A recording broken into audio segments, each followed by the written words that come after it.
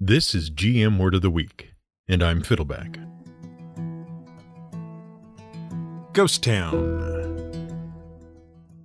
Over the past few weeks, we've been looking at ghost stories, in particular at ghosts, spooks, and supernatural forces that haunt various things. You know, haunted houses, phantom ships, cursed paintings. But to wrap this month up, we're going to look at a particular sort of ghost story that has nothing to do with ghosts at all, other than having ghost right there in the name. Sometimes, the scariest, most unsettling, and unnerving things are things we can't see. Things that aren't even there. Take Bruce the Shark, for example. You know, from the classic movie that invented the concept of the summer blockbuster, Steven Spielberg's 1975 special effects extravaganza, Jaws.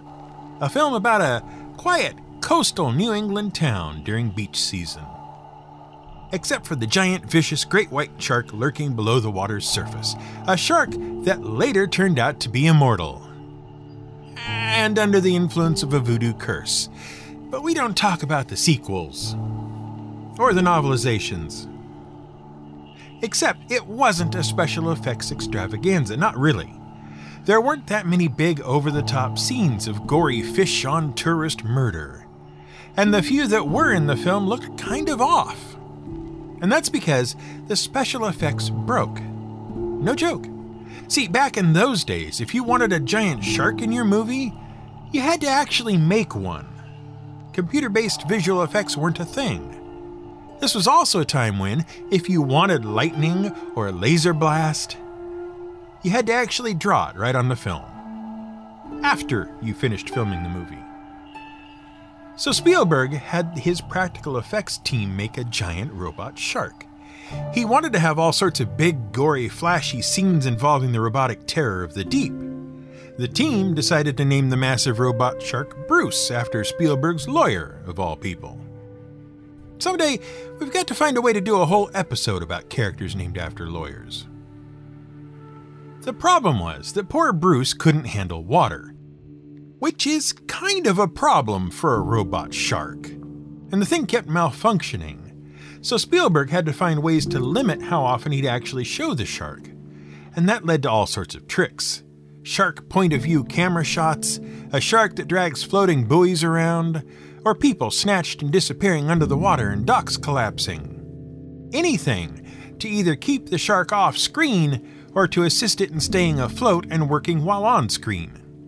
Even the scenes that did use the robot shark had this unsettling, jerky quality that make the shark seem like an unnatural monster.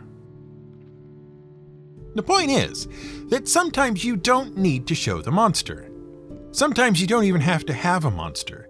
Sometimes you only need to show the results, the aftermath, and people's imaginations will do the rest.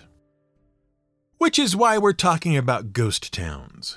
Many of them are accompanied by legends of their former inhabitants haunting them, but those are incidental to the story of the ghost town itself. Ghost towns are, of course, the remains of a once thriving town that is now completely devoid of human life. It's a town where everything was going fine, and then one day something happened, and everyone left. And no one ever returned to repopulate the place. Now, the phrase ghost town is uniquely American, and it originates from literature and media in the early 1900s. The first recorded uses occurred between 1905 and 1910. It referred to a large number of towns located in the western and southwestern United States. They had once thrived, but were now completely abandoned. And the idea of the Old West ghost town became such a ubiquitous trope that for a while it was everywhere. Heck, once upon a time the Brady Bunch even got stranded in an old Wild West ghost town in the desert. Now, ghost towns of that sort aren't scary in the same way the Amityville house is scary. They aren't scary because of what might be lurking in them. Instead, they're scary because they stand as lifeless monuments. Monuments to terrible, tragic events. Events with effects so severe, so enduring, inhabited chunks of land became lifeless. Most Western ghost towns are the result of economics. One of the scariest and most depressing things in the whole of human experience. And we must admit that we here at the Word of the Week feel some sympathy towards economics. It gets a pretty bad rap. The best most people think of economics is that it's dry, dull, and weighty. It's all about graphs and math. Obscure terms like diminishing marginal utility and inelastic demand and homo economicus abound. The worst thing most people think? Economics is a theory that represents the worst of human self-interest and greed. And the reason economics got called the dismal science has nothing to do with any of that, despite the popular impression. The story goes like this. It's the mid-19th century. Historian Thomas Carlyle has started to refer to economics as the dismal science. He did so because economists at the time were making some pretty dire predictions. Predictions like the world approaching a break point. It couldn't support humankind due to increasing population and other economic forces. And human technological innovation could not outpace that problem, they said. Which, on top of being the wrong story to explain the phrase, was plain wrong in general. And while we're at it, let's go ahead and say it. The Malthusian theory about overpopulation leading to mass famine and poverty? Also disproved by actual human history, no matter how often it's restated. For example, Paul R. Ehrlich's book, The Population Bomb, published in 1968, every prediction in the book has utterly failed to come to pass. In fact, the exact opposite thing has happened in almost every case. But we digress. The point is, Carlyle was actually making a joke. See, at the time, people called poetry and literature, in an informal way, the gay sciences. In this case, the old sense of gay, meaning happy. Carlyle was doing a bit of wordplay. He pointed up the contrast and seriousness of economics by calling it the dismal science. That's all. In reality, economics is the study of how people make decisions. It encompasses individuals, groups, organizations, and governments. In particular, but not always, it looks at how to share, apportion, and use all the resources at our disposal. Most resources are finite and limited, and the decisions about how to use them are hard, which is what makes economics tick. If I have 6 cookies and 7 people want them, how do I decide who gets what? Economics. So how did economics create so many abandoned towns in the U.S.? Well, let's talk about Bodie, California, as the most famous example of the phenomenon. Bodie was a boom town. That's an economic term. It refers to a town that has seen a massive increase in population due to a sudden economic change or windfall. And in this case, the sudden economic windfall was the discovery of gold deposits. This is back in the 1850s. At the time, gold mining was going through a bit of a boom in various places in the American frontier west. The western side of California's Sierra Nevada mountains was one such place. The foothills and slopes proved to have a bountiful supply. But by the late 1850s, those mines were all tapped out. Miners had dug up all the gold, and it was getting hard to find any more. And people were spreading farther and farther across the mountains to hunt for more. And then in 1859, William S. Bodie discovered a small vein of gold on the eastern side of the Sierra Nevadas. Unfortunately, he died in a snowstorm that winter, so he never knew they named the place after him. By 1861, they established the Bunker Hill Mine on Bodie Bluff and built a mill nearby. At that time, it employed about 20 miners. And the miners chipped away at the modest vein of gold for years, making small profits. And then, in 1877, the Standard Mining Company bought it all. Standard expanded the mine's operation and discovered a massive load of gold. They hired up as many miners as they could to exploit the vein. In a single year, the mining camp's population soared to 5,000 people. In 2 years, the town's population had doubled. At that point, the town consisted of 2,000 buildings. It included 65 saloons, mini brothels, gambling halls, even opium dens. The mining operation itself had expanded to support 30 different gold mines. The town gained a reputation for lawlessness, debauchery, and sin. It had grown far too fast to keep anything under control. As the population continued to grow, the railroad expanded into the area. Along with the trains came huge amounts of immigrant labor.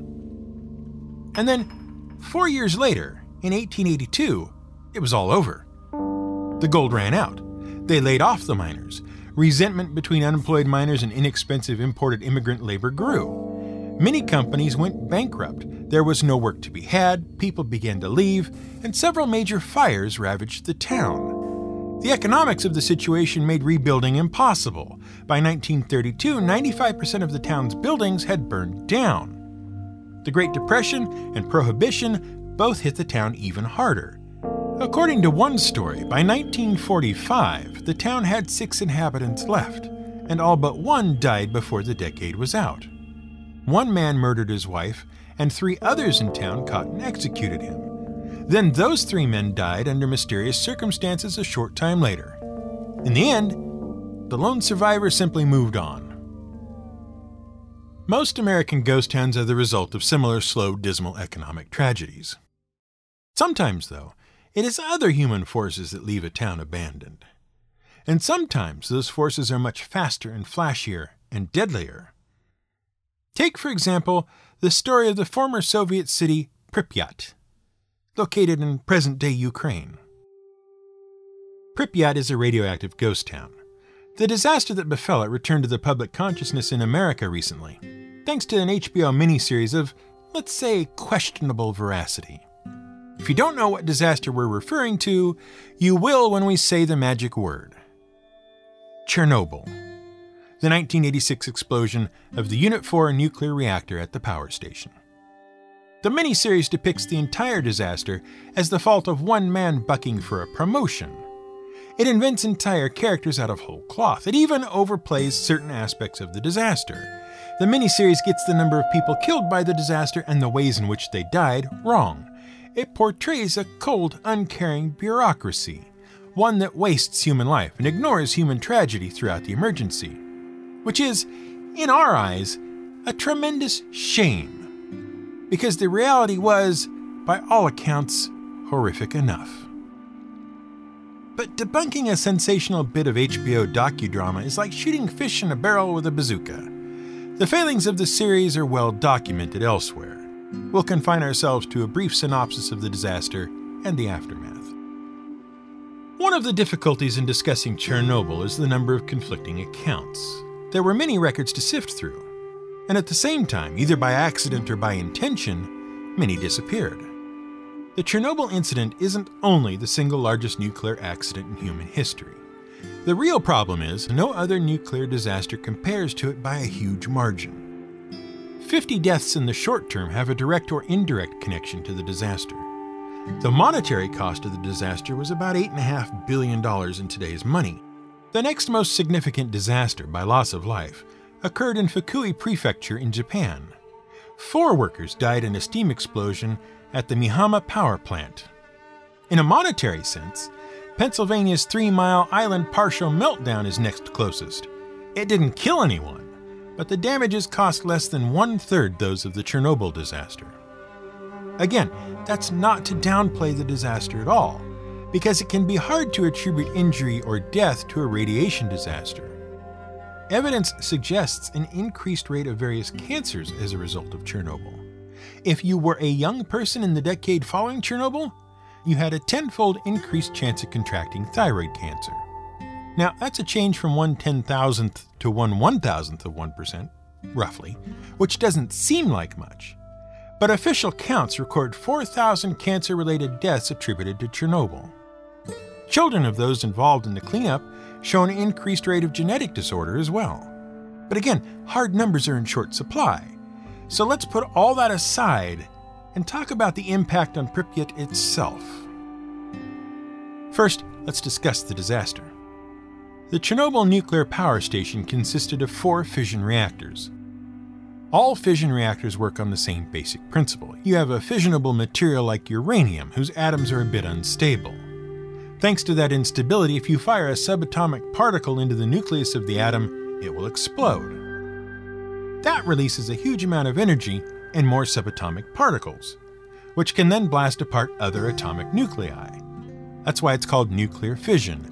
Nuclear because you're blowing apart atomic nuclei, fission because it comes from a conjugation of the Latin verb findere, meaning to split apart. Anyway, The trick is capturing all the energy released by the fission. To do that, you surround the nuclear fuel with water. The water boils into superhot steam and drives large turbines. The turbines spin magnets inside a fixed magnetic field, and because of something called magnetic induction, electricity occurs. You might be familiar with induction thanks to stovetops and cell phones. Now, put aside all the various and conflicting accounts and sensational discussions. We'll condense the disaster itself down to a handful of simple facts. Due to the specific design of the reactors in question, it took a lot of electrical power to pump water into them. That's important to know. The water has to do two things at the same time. It must capture all the heat energy produced, and it must keep the reactor from overheating at the same time. Because given time, even uranium will melt. And if it melts, it will melt its way right through the bottom of a reactor core and into the ground. That's called a meltdown. As you might expect, there were emergency systems in place to keep the pumps running in the event of a loss of power. But there was a problem with the system. It took too long to engage, so technicians were testing the reactors. They wanted to know if a reactor could provide enough energy by itself to keep the water pumping, at least until they could bring the emergency system online. Well, they couldn't. And the technicians started to lose control of the nuclear reaction because, as noted, the reaction will keep itself going. It's a chain reaction. It is, once started, very hard to stop as long as fissionable material remains. They made a series of frantic decisions to bring the reactor back under control. These only made the situation worse. Finally, the technicians made a desperate attempt to regain control. They flooded the core with water. The water immediately boiled, expanded as steam, and the entire reactor exploded, including the 1,000-ton concrete shielding cap that covered it. The uranium fuel melted. The graphite used to control the speed of the reaction caught fire and burned for the next 5 days. This spread radioactive smoke and carbon dust straight into the atmosphere. Attempts to control the fire only made it worse. To smother the blaze and absorb the radiation, they dumped thousands of tons of lead and sand into it. This only served to concentrate the heat in the reactor. It took a full week to get the fire and radiation under control. During this period, technicians, led by a man named Alexander Akimov, stayed in the plant. The desperation with which they worked earned them the name the Suicide Squad. Without regard for their own safety, they tried to bring the situation under control. Although, despite stories to the contrary, not all the Suicide Squad died. Among the survivors, 3 divers who swam through irradiated water to help control the coolant in the plant. Meanwhile, authorities in the city of Pripyat ordered evacuation. 30,000 inhabitants outside the power station left everything behind and fled. The Soviet government tried to keep things quiet, but 800 miles away in Sweden, detection stations saw a massive spike in radiation levels. The Soviet news agencies had to explain what happened. And as the disaster worsened, the evacuation expanded to 116,000 people. Years of decontamination efforts by hundreds of thousands of workers have occurred, yet Pripyat remains uninhabitable. To this day, it is an exclusion zone. The city is overgrown with trees and bushes, which help to clean radiation from the soil at least, but at the heart of it all is a heavy concrete sarcophagus. It entombs the remains of the still dangerous radioactive nuclear reactor. Yet the radiation levels in most of the city are now low enough that regular tours of the city occur, though they do tend to avoid the remaining radioactive hotspots.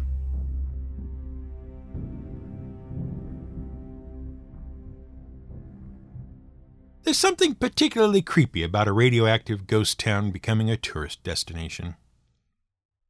But there's also something creepy about a tourist destination turning into a ghost town. Like, for example, Disney's Discovery Island in Bay Lake, Florida. The story of Discovery Island actually goes back to the late 1930s. Raz Island was a 12-acre island in Bay Lake, Orange County, Florida. Around 1938, the Raz family sold it to a radio personality named Delmar Nicholson for a mere $800. about $13,000 in today's money. Nicholson established it as a hunting preserve and lived there with his wife and his pet crane. Don't ask. It continued as a hunting location and wildlife preserve through several more sales, until 1965, when the Walt Disney Company acquired it as part of their acquisitions in Florida. They wanted to build a sister to their Disney theme park in Anaheim, California. Walt Disney World would open to the public in 1971. Disney conducted massive landscaping efforts on the island. They added 15,000 cubic yards of soil, increasing its size. They imported trees and boulders from China, South Africa, even the Himalayas.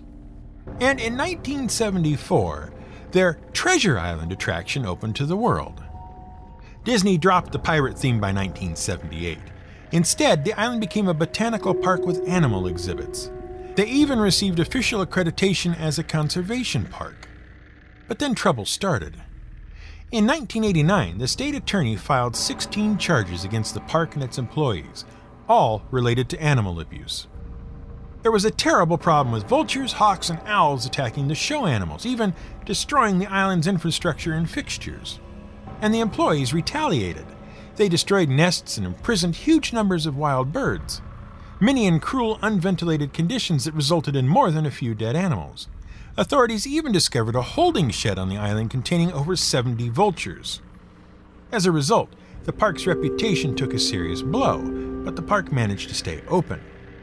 And then, in 1999, with no explanation, Disney closed it down and relocated all the animals. Now, it is likely that the cost of maintaining the park and low attendance were a factor, but by that point, Disney had opened their Animal Kingdom Wildlife Park. Discovery Island was too small and too old compared to the new preserve. But there were some odd rumors that surrounded the closing that persist to this day, especially given Disney's silence on the issue. Rumors persist that water on the island became contaminated with bacteria or parasites, but it's difficult to turn up any hard evidence on that front. But if you want to see what the abandoned resort ghost town on the Florida island looks like for yourself, you can. In 2009, a photographer named Shane Perez posted an article on his blog. It showed a series of pictures he and his friend took on an expedition to the abandoned island years before. The duo packed their camera equipment in watertight bags and swam across the lake to the island. They explored the entire thing, documenting their findings with photographs. And then they sat on it for several years. Why? Well, because the statute of limitations for trespassing in Florida is 4 years. That means after 4 years have passed, a claim for the crime of trespass is no longer valid. But Disney did ban Perez and his friend from all their theme parks forever. Discovery Island became a popular destination for amateur explorers, much to Disney's chagrin.